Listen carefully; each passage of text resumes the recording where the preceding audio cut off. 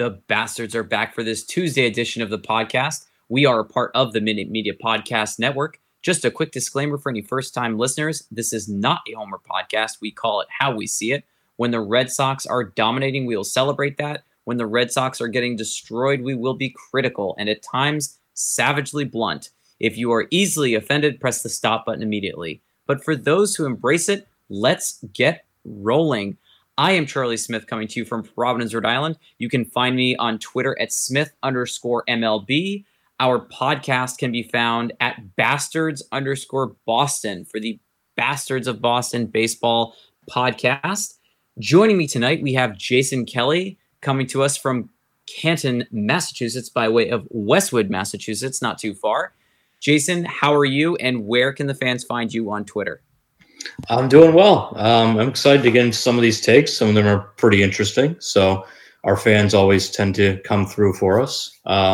If you want to harass me on Twitter, you can find me at Color of the Iris. And I'll be probably tweeting about how the Red Sox season is doomed and fire Chaim Bloom and all that stuff. So feel free to engage with me on there.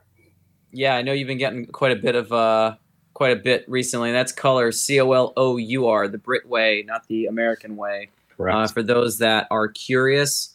And also joining us tonight, the one and only Terry Cushman, coming to us from Myrtle Beach, South Carolina, by way of Wyndham, Maine. Terry, how are you? What is your beverage this evening? And where can the fans find you on Twitter?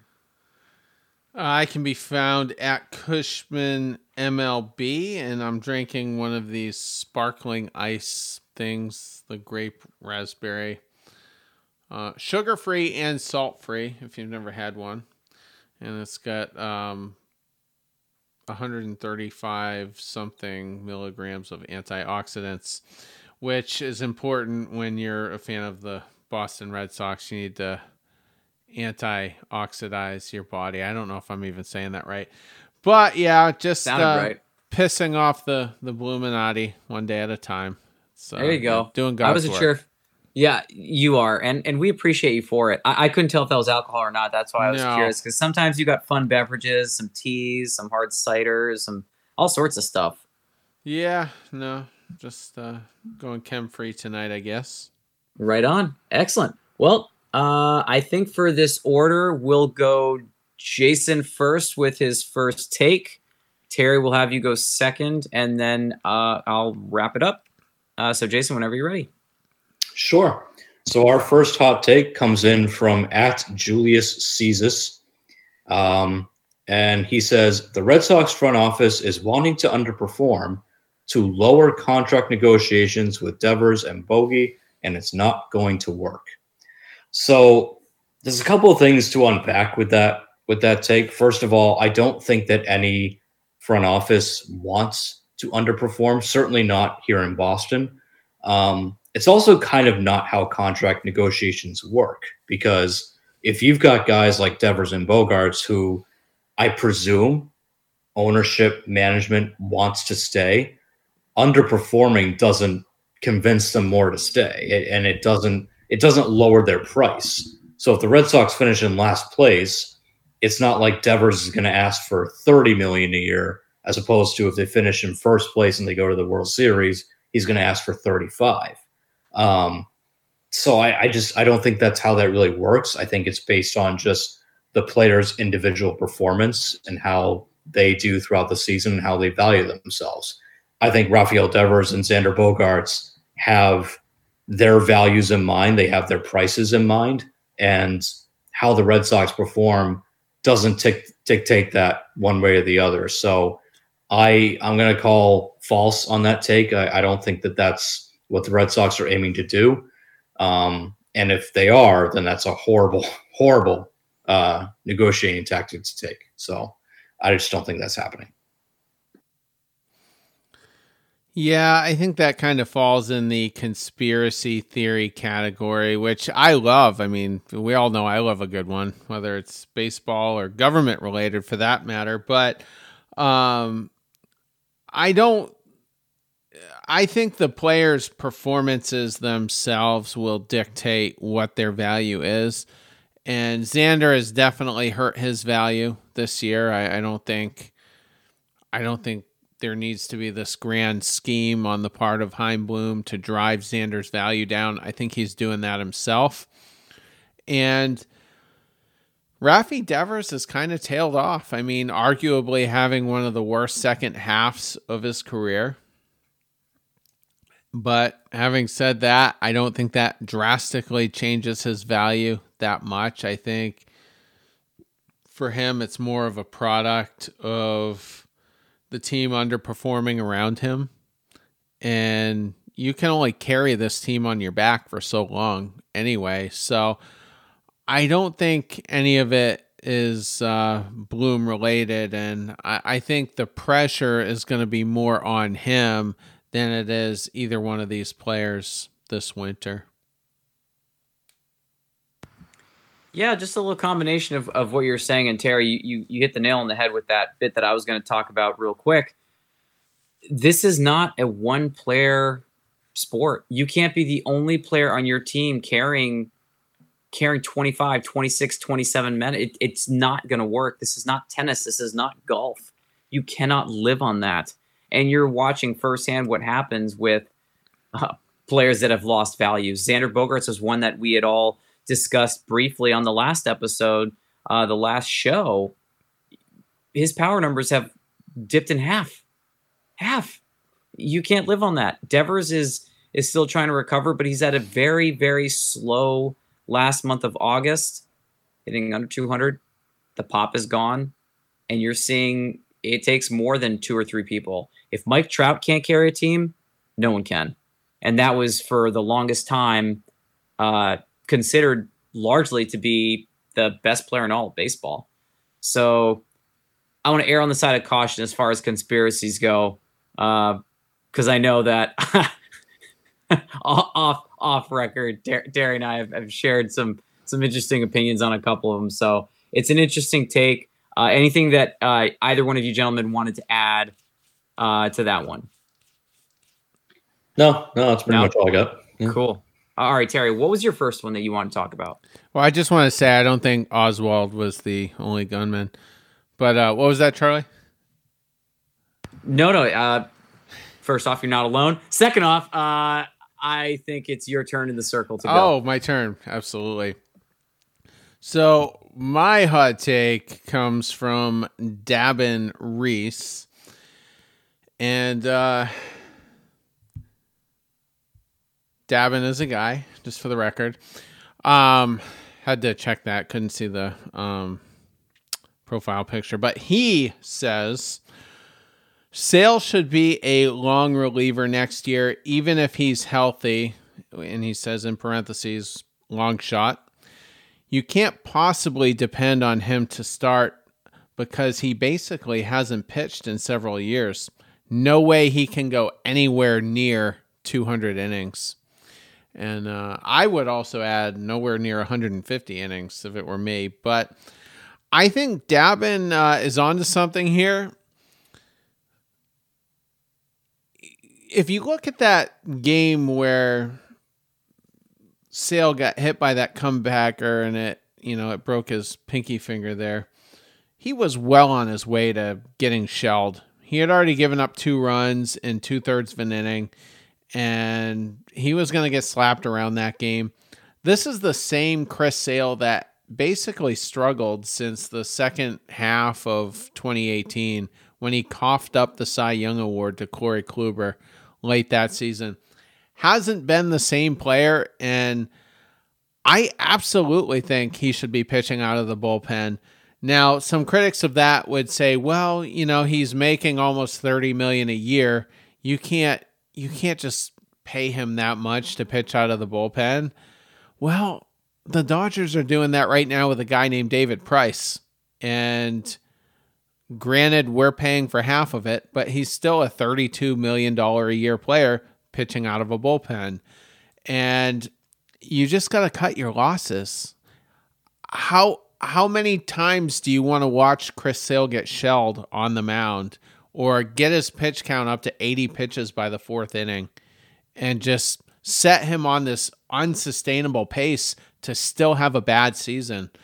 I think Chris Sale absolutely should be pitching out of the bullpen. And by doing that, you could at least get some level of value out of him and possibly have him pitch a full season, albeit in a different role. So I think Dabbin's right on the money. So I disagree, because if the Boston Red Sox had the same starting pitching depth as the Los Angeles Dodgers, then I would agree. Sure, make him your David Price. Put him in the bullpen, let him be a long reliever, because he's proven that he can't stay healthy. I do agree with the premise that I don't trust Chris Sale to throw 200 innings. I agree with you, Terry. I don't trust him to pitch 150 innings.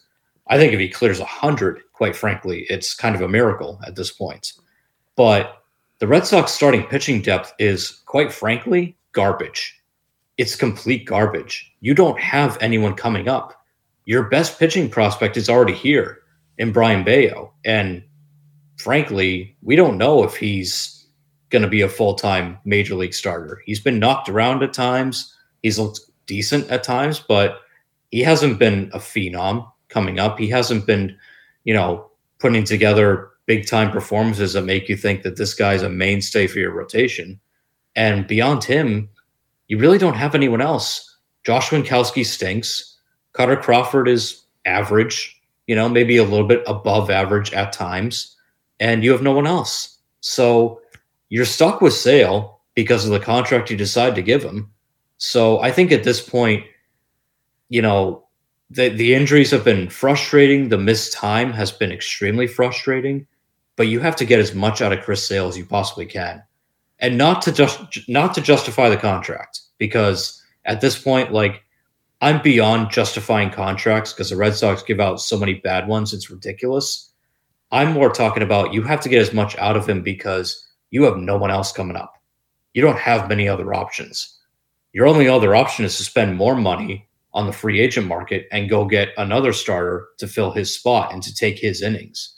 So I think at this point, you've got to get as much out of him as you can. Could I see him eventually becoming a long reliever because he just doesn't have what it takes to be a starter anymore? Absolutely. Yeah, I think that's a possibility.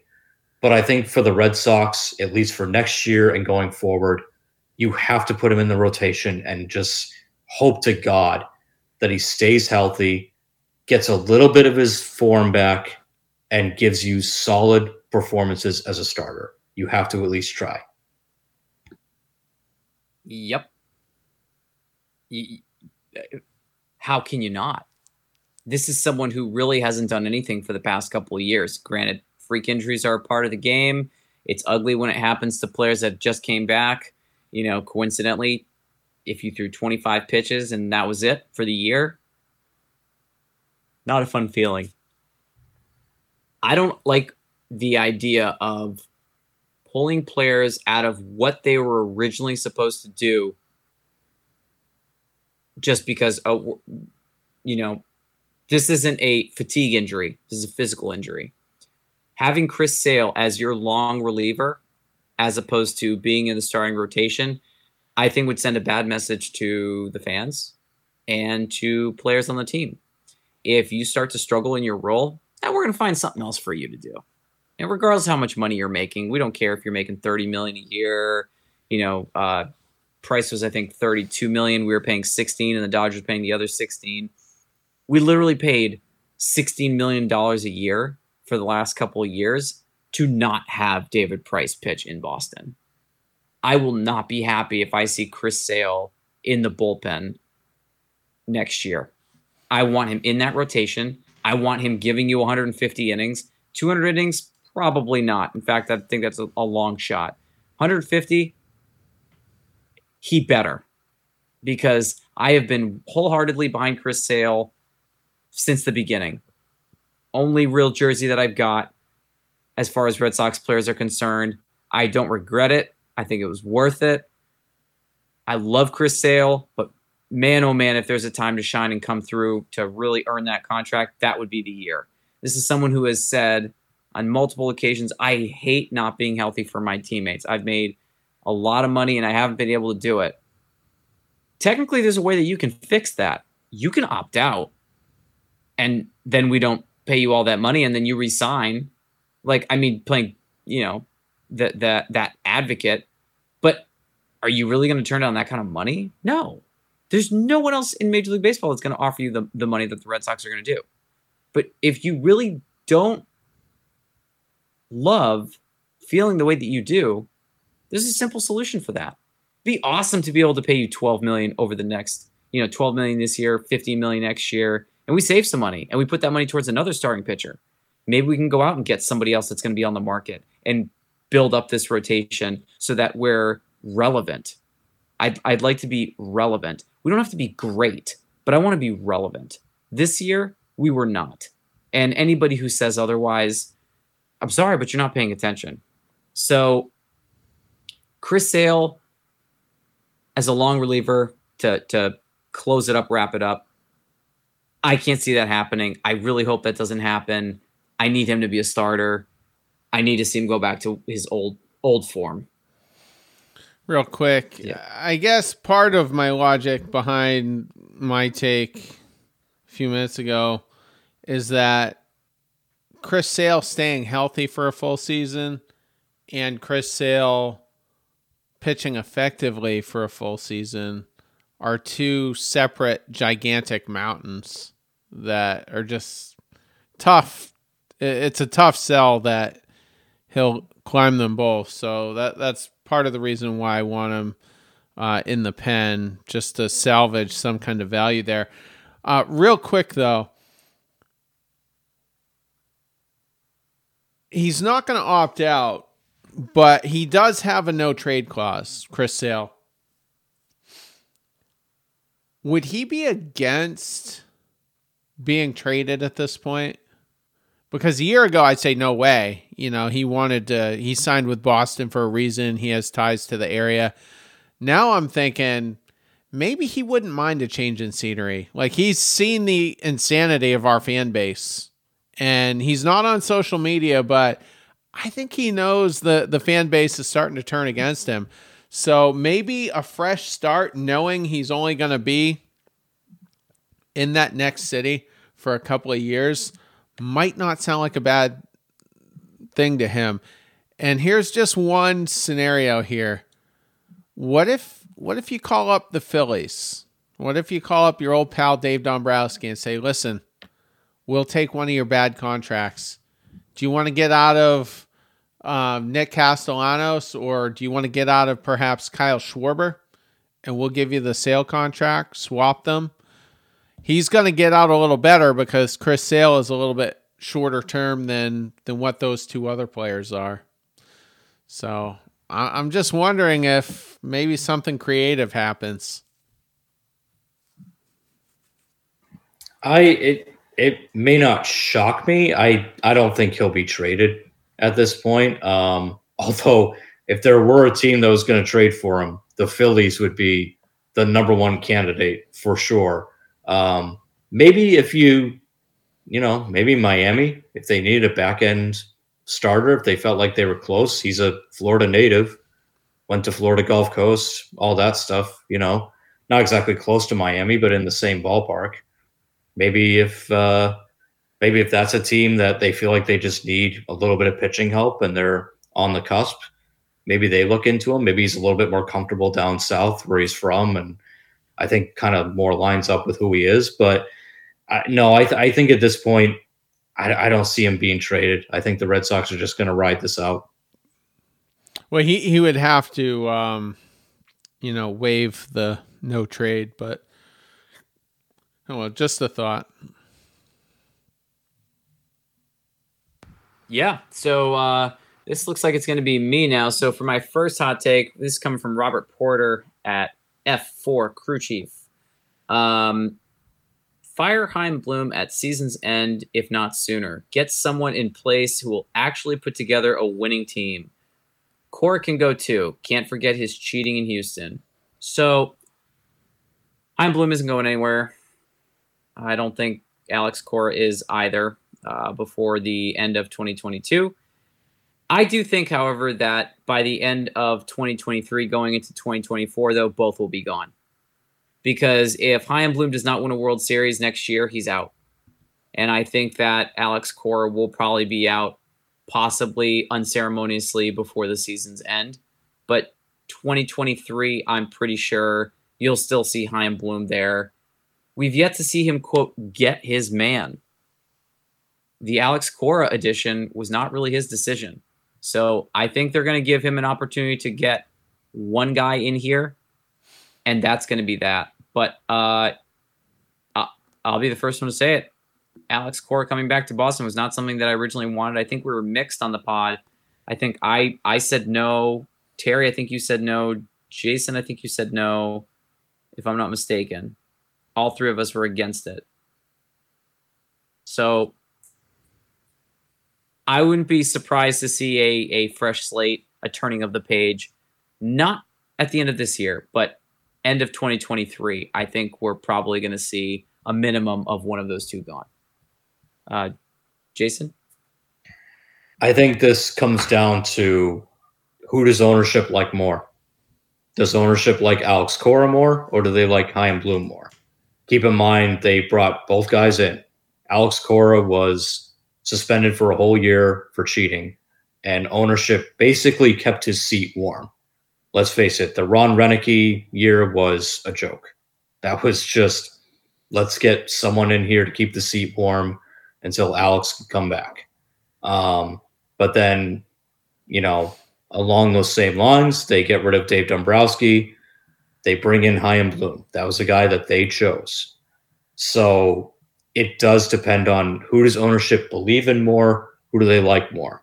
I think right now they like Alex Cora more because I think they're frustrated with Bloom. I think they're looking at the lack of success. They're looking at some questionable moves on his part. I think Chaim Bloom is going to be on a hot seat next year. I think Alex Cora's seat will be warm, but not necessarily hot, unless the Red Sox completely crater in 2023 to start off, right? Like, at least this year, the first half, they were sort of in it. They were hanging around, and then they just trade deadline plummeted, right? If they start off next year really bad and they're approaching July and they're in last place and they're just not getting it done, and who knows, by then maybe Xander Bogaerts on a different team because who knows what's going to happen this offseason. If Rafael Devers still doesn't have a contract extension, both could be gone. Absolutely. Because I look at Alex Cora and I think, why would he stay? If Chaim Bloom is going to, just not keep anybody, not give Devers an extension, not bring in, a legitimate bullpen and not spend money in the way that the Red Sox can. If he's really going to turn this into Tampa Bay North, why would Alex Cora want to manage that? When, let's face it, this offseason, there's probably going to be a bunch of jobs that will open up. And next offseason after that, there'll be even more jobs that will open up. And Alex Cora has spoken before that he doesn't want to manage for a long time. He doesn't want to be a Tony La Russa managing into his 60s, 70s. He wants to do it for a little bit and then spend time with his family. So why would he waste more time here in Boston with a GM who's not going to put a winning team in front of him? And for lack of a better term, is not going to buy the groceries so that he can cook the dinner. So in terms of what happens after this year, I agree with Charlie. Neither of them are getting fired. They're both going to come back. But after 2023, if I had to pick, I would say Bloom is more going to be on the hot seat and could be the one that gets fired rather than Alex Cora. I think ownership likes Alex Cora, and they would rather do what they can to keep him than do what they can to keep Chaim Bloom.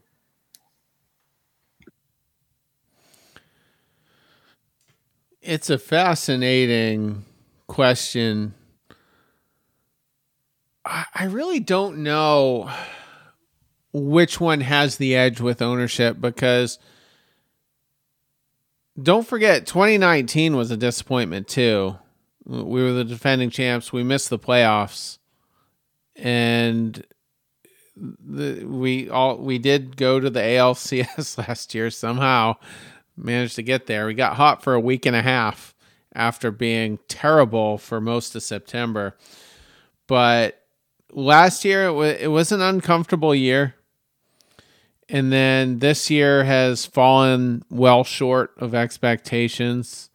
I'm guessing they're probably going to be under 500, which none of us picked, by the way. We all had them, above 500. 3 of us had them missing the playoffs, but still with winning records.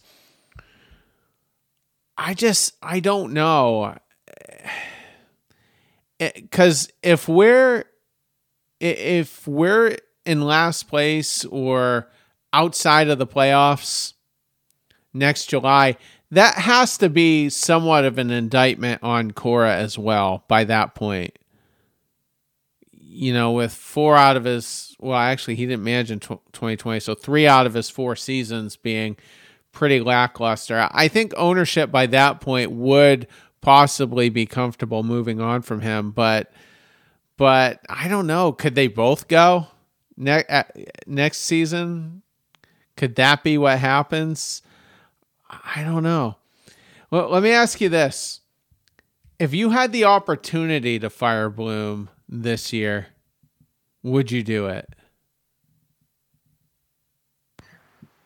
Me personally, no. I would not. As much as I can't stand the guy, it's just too short of a sample size.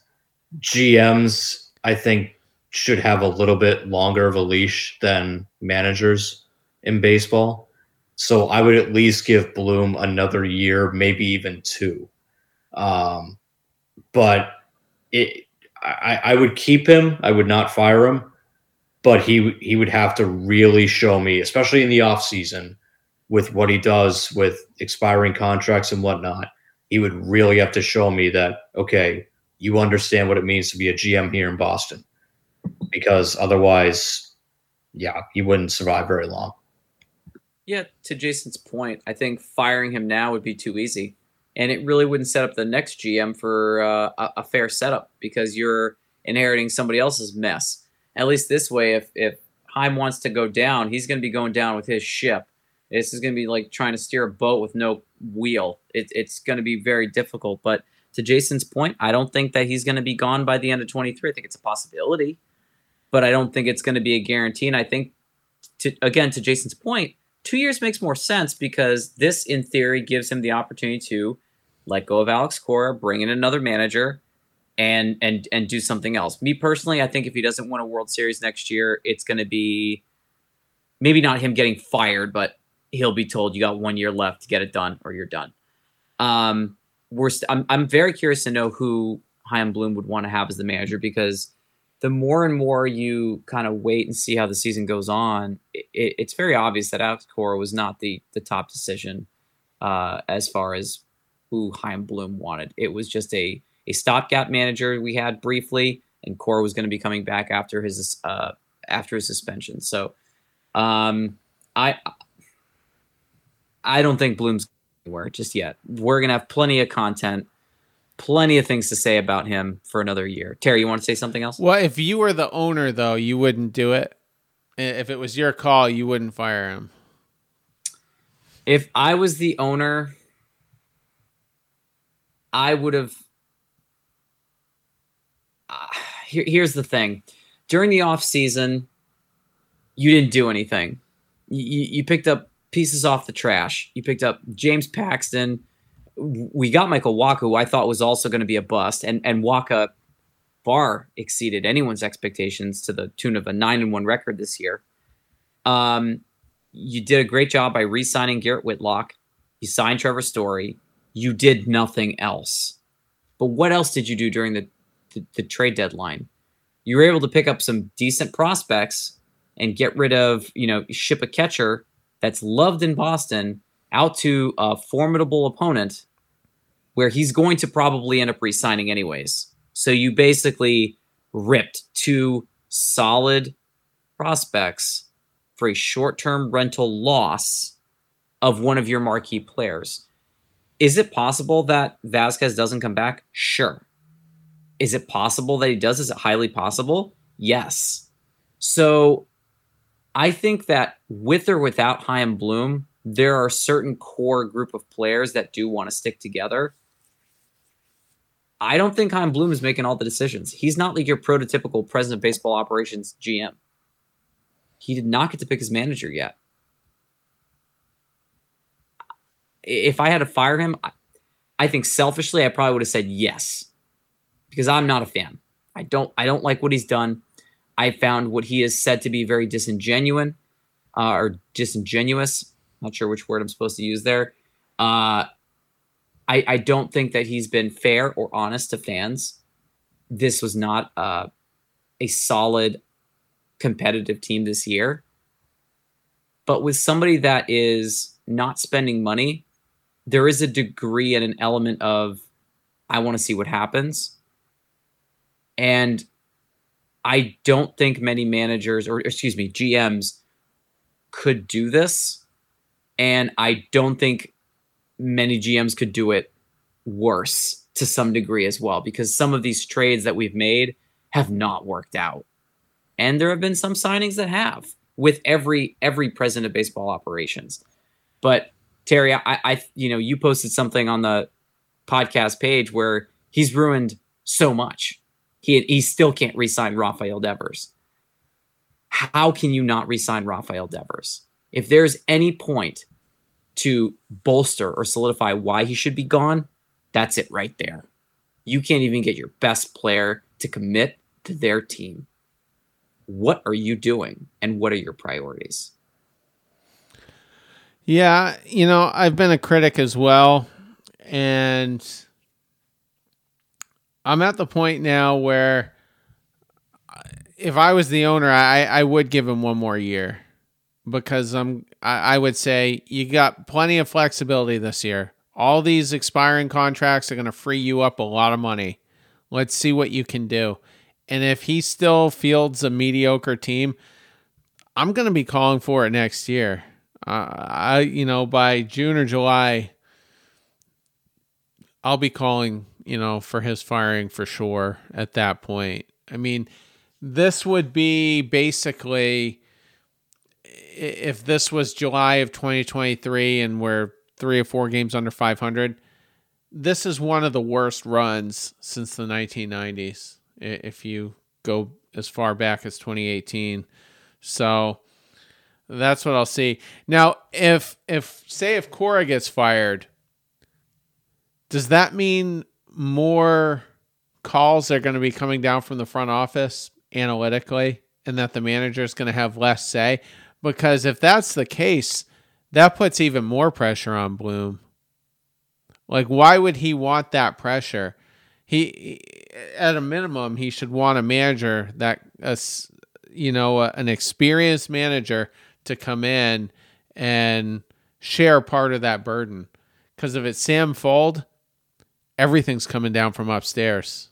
And I think the likelihood Bloom gets fired is much greater if that blows up in his face. Yeah, I'm so glad you brought up Sam Fuld, because this whole time I'm like, that's who Chaim Bloom wants. Yeah, he didn't want Alex Cora. He wants Sam Fuld. Former Tampa Bay Ray player, analytical nerd with a binder, as I like to say. And you're right. All the calls would come from upstairs. It would come from Chaim, and Sam Fuld would just do what Chaim says and do what the spreadsheet says. So, yeah, I think that's who we want. So, Boston, you better hope that Alex Cora doesn't get fired anytime soon, because otherwise, as they call him in Tampa, the legend of Sam Fuld is going to be your new Boston Red Sox manager under Chaim Bloom. And good luck with that. Excuse me. You made me choke on my drink. All right. Who's up? I believe it's actually me again. I think we've gone all the way around. So my second hot take comes from @HankG1967. And he tweets out, he starts out with a couple of questions. He goes, are we spoiled in Boston? Are our expectations too high? do we hold players who play here to an unfair standard? And he follows it up by saying, this is why athletes love and hate to play here. I actually think that sums up Boston pretty well. First of all, the answer to all three of those questions is yes. We are spoiled. Our expectations are very high, and we do hold players here to maybe an unfair standard. I would just say we hold them to a high standard. I'm not sure it's unfair. If you're getting paid millions of dollars, we expect you to do your job and play really well. That's what makes Boston a great sports city. But yeah, I think that's why some guys can really cut it here and some guys can't. I think that's why, a guy like Chris Sale, for example, I mean, look, injuries aside and all that, I think that he can cut it here because he's a competitor. He wants to go out there and win. I think a guy like, Rafael Devers, Xander Bogaerts, I think they can cut it here. I think there's a reason why Mookie Betts decided to sign in LA and not here. Love Mookie, but, let's face it, they don't really care about baseball in LA. They don't. Sorry, Dodgers fans. You can try and convince me all you want, but you're not a real sports city. So I think that's why he's enjoying his time out there. There's a reason why, other teams, guys like Manny Machado sign in San Diego because they don't care in San Diego. San Diego misses the playoffs. Oh, let's just go to the beach. Manny Machado loves not having that pressure. And there's a flip side of that. There's, guys like Bryce Harper. Bryce Harper went from Washington, which is a pretty small market, and decided, I'm going to go play in Philly, where if we fail, they might throw batteries at me on the street. But, he took on that challenge. Will Bryce Harper ever win a World Series in Philly? I don't know. Maybe, maybe not. But he took on that challenge. So, yeah, it depends on the individual. As far as here in Boston, we've seen plenty of guys fail here. David Price, I don't want to hear, well, he helped you win a World Series. He couldn't cut it here in Boston. He could not cut it. The fight with Eckersley, the constant, missing time, going on the IL because he was playing too much Fortnite. Like, that guy couldn't cut it here. Carl Crawford, who was great in Tampa, where there was no pressure at all. And then he came to Boston. He was as useless as a nun with a pair of tits. I mean, he was just terrible here. Like, he couldn't cut it here either. Pablo Sandoval in San Francisco. Like, again, another market, good baseball market, but, not the most rabid fan base. He was great there. It comes to Boston, can't cut it. So I think everything about that take is legit. Yes, our standards are really high here. Yes, we're a pretty intense fan base. And I think that's why some guys can cut it here. Some guys can't. So, but I think you have to hold on to the ones that can. And I look at some of these guys, Devers, Bogaerts, I think they can handle it. So hang on to them. Other guys, Price, Crawford, Sandoval, they were never worth our time. Epic non-reference there, Jason. I'm just going to say this, as far as us being spoiled, this has been a brutal season to be podcasters. There just hasn't been a lot of joy in this Red Sox team. But could you imagine if we were Kansas City Royals podcasters? How much fun would that be?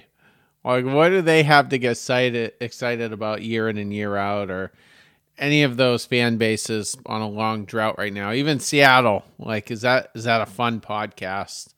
Would it be? So we're fortunate that we cover a team that's typically perennially a playoff contender. And I think if we're not spoiled, I think at a minimum we take a lot for granted. So I'll say that. Yeah, that typically, I'm going to agree with you there. Interesting reference used, Jason, but, when you got that hair, you can get away with anything, right? I think it's not just a Boston thing. I think this happens to be something for a lot of the markets or a lot of the teams for major sports in major cities that have a lot. We do get spoiled, and I think sometimes it can get to our heads. Collectively, do you think that Boston Red Sox fans are spoiled right now? Question asked to both of you. Do you think we're spoiled right now? See, I don't think we're totally spoiled. No. I don't think we are anymore. No. Yeah. I think we're not relevant. Yeah, and I think Red Sox fans have been through the peaks and valleys enough that we've been in last place plenty of times. We've seen this team just be the absolute laughing stock of the league. That, like, yes, the World Series years were great and the ALCS years were great, but we know what it means to be at the bottom as well. So I don't think we're completely spoiled. Terry? All right. My next hot take comes from Andrew DeSanti. And he says that the umpires behind home plate, there's too many blown calls. And when that happens in a game, switch the umpire. There are 4 of them. It shouldn't be that much of a problem. So we've seen some bad umpiring, no doubt. There was just one the other night. I forget who it was. But I guess the only problem with that is we've seen when umpires get hit with foul ball tips and they leave the game with concussion-like symptoms, it takes almost 20 minutes for an umpire to get into his gear that he needs to wear behind the plate, you know, the shoulder pads and probably a cup and all kinds of other, you know, padding and body armor type components. I just don't think that they would ever go that route. And I don't think they would want to, you know, put an indictment on on certain umpires. Like, could you imagine Angel Hernandez, having a terrible game and then the third base umpire, you know, coming over say, Angel, you're having a bad night. Let me, you know, take behind the plate. I just, while I, you know, can appreciate the idea, I just don't think it's realistic. And there will be some baseball fans that are calling for the robotic strike zone, which I think is still a few years away. I'm a big human element guy. I like the drama that creates. So I don't want to see those automated strike zones, but it's still a possible solution for anyone that doesn't like, you know, the human element, you know, version that I like. Yeah, so there's a couple of issues with that. First of them being that MLB umpires, much like NFL referees, I think any referees in any sports, they have a union, and the union's pretty strong. So trying to impose that on them, they're just going to flat out say, nope, that's not happening. And the example you brought up of, like, yeah, if Angel Hernandez is having a bad game, like, imagine if, you know, Cowboy Joe West was still umpiring and he's behind home plate and some poor schmuck who's, you know, the third base umpire has to walk down and try and tell Cowboy Joe that, hey, you're out of here. You got to go to middle infield or whatever. Like, forget about it. It just, and like you said, the time in between switching umpires, like, if you're the third, and I don't know much about umpiring, but if you're the third base umpire that day, you're not prepared to call balls and strikes. You're just not, you're not expecting to do it.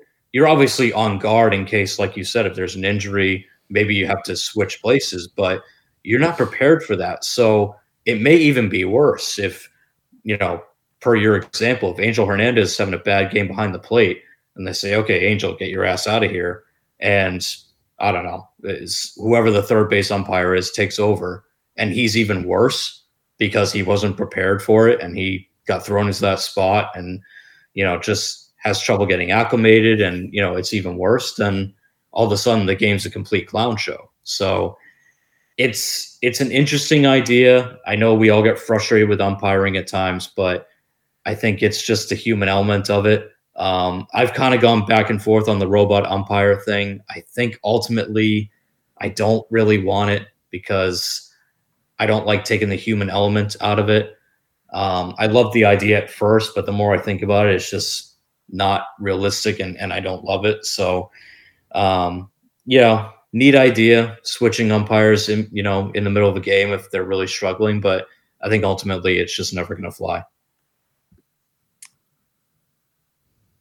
So I think as far as the robot umpire bit is concerned, I like the human element that Jason just mentioned, but umpires like Ron Culpa, Angel Hernandez, Joe West to some degree, they either make their profession look foolish by either making poor calls, taking things personally, trying to have and show a vendetta against certain teams and players, or just flat out not understanding that there's an element of fun to the game, that when they're not playing and they're doing something else like signing autographs or chatting with fans or just on the on-deck circle. Joe West's infraction, Adrian Beltre, was taking batting, just swinging the bat around, and Joe West pointed and said, nope, you got to go over there. You can't swing over there. And he kind of lifts his hands up like, what's the issue? Nope, you need to go swing your bat over there. So what does Adrian Beltre do? He goes and he brings the batting circle mat all the way up to where he was standing, and Joe West goes, no. And he just kind of flips the finger, you're out, you're gone. Are you serious? We're down by 20 runs. Like, Texas was losing by a boatload of runs. That was fun. He was just doing that for fun. He wasn't doing that to be a big jerk. Anyone who knows Adrian Beltre knows he loves the game. He plays with a lot of passion. That's really the hill that you want to die on, Joe West. A robot umpire wouldn't have done that. So that's a strike against him. Angel Hernandez will always be remembered as the umpire that got not one, not two, not three, not four, 5 calls wrong in a game involving the Boston Red Sox and New York Yankees, if I'm not mistaken. 5 missed calls that were all overturned. And then Angel Hernandez was at first base, and he said, oh, hopefully I get one of the next ones right. Really? Are you serious? So that's another strike against a robot umpire, or a case for a robot umpire. The third one, you think and remember Ron Culpa, Red Sox-Yankees game against David Ortiz. And David Ortiz had 2, not 1, 2 bad pitches called, and one wasn't even close. And he rang up David Ortiz. David Ortiz lost it. He went absolutely ballistic and got ejected from that game. And you could tell just by staring, like the way that Ron Culpa said, I'm going to fix you. I'm going to put you in your place. But you could almost tell, like, at least from that one, it was I'm the captain now. This is my game, and you will obey my rules. Almost like an adult figure to a child, and that's what I didn't like. A robot umpire wouldn't do that. So that's just the Boston Red Sox and former Red Sox players that I distinctly remember thinking, oh my God, this is crazy. Another one, I don't remember the name of the umpire. There was an issue with John Lester on the mound. And the umpire goes out and like almost charges the mound. And his catcher is holding this guy back. It's just insanity. Do I think robot umpires will come into the game? I think they may, but it won't be the majors first. It'll be the minors, just like everything else, like the phantom runner at second base in the 10th inning and beyond. Will people eventually call for it to be a thing? I don't think so, because I think people still do enjoy certain bits about baseball that are completely unique to that sport in relation to the other ones. Major League Baseball has no time limit. A game could last 2 hours. It could last 5 hours. It's not a definitive amount of time. It's not 4 quarters of 15 minutes. It's not 3 20s, 2 45s. We have no idea when this will end. So that's something that we've never changed. We haven't said, you know what? Baseball games have to be 3 hours. And if it lasts more than 3 hours, that's it. We're just not going to play. We haven't done that yet. But we're going to get a robot umpire first? I don't think so. They've been talking about pace of play issues for years, and still we haven't figured that out yet. Robot umpires isn't going to fix anything. Don't disagree. So that's that. I think that's going to be wrapping up with me next. So this one comes from Roger Lancaster at Roger Ramjet 21. It's going to be a long time before the Boston Red Sox are seriously relevant again. My heart says I hope not. And with some of the prospects that we've got, I'm also thinking that might not be completely accurate. I think that within the next 2 to 3 years, major contracts are going to be off the books, and a lot of our rookies are going to be in either their second, third year.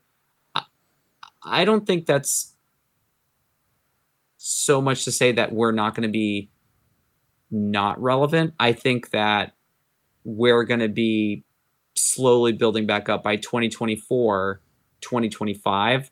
This team could be pretty nasty. Adding the right pieces, assuming that certain players have come up the chain and done all of the work that they're supposed to do, and we bring them up in a proper manner, I think this team could be great in 2025. Yeah, I also disagree with that. I don't think it's going to be a long time. And keep in mind, the word relevant is very important in that tweet because to be an irrelevant franchise, you have to be like the Pittsburgh Pirates or the Arizona Diamondbacks or I don't know, even the Texas Rangers are kind of getting to that point. The Red Sox will never be irrelevant because they've still got one of the largest fan bases in baseball. They've got superstar players, at least for now, assuming they don't leave. And all it takes is for the ownership to say, here's the checkbook. We don't care about the luxury tax. Go spend money. Go build us a winning team. And hopefully you've got a GM who's willing to do that and who spends money. And, what if the Red Sox sign Aaron Judge this offseason? I mean, it's not out of the realm of possibility. A lot of people might laugh at that, but if the Yankees don't pay him and he's a free agent, who's to say the Red Sox don't swoop in and say, here you go. Here's a mega deal. We're going to let Sander walk and we're going to spend mega money on Judge and Devers. All of a sudden, boom. Not only are you relevant, you're a favorite. You're a World Series favorite. So I disagree with that logic that it's going to be a long time. The only way I would agree with, or at least start to agree with that, is if Bogaerts walks, they trade Rafael Devers, they fire Alex Cora, and they just sort of go, we're not spending any money.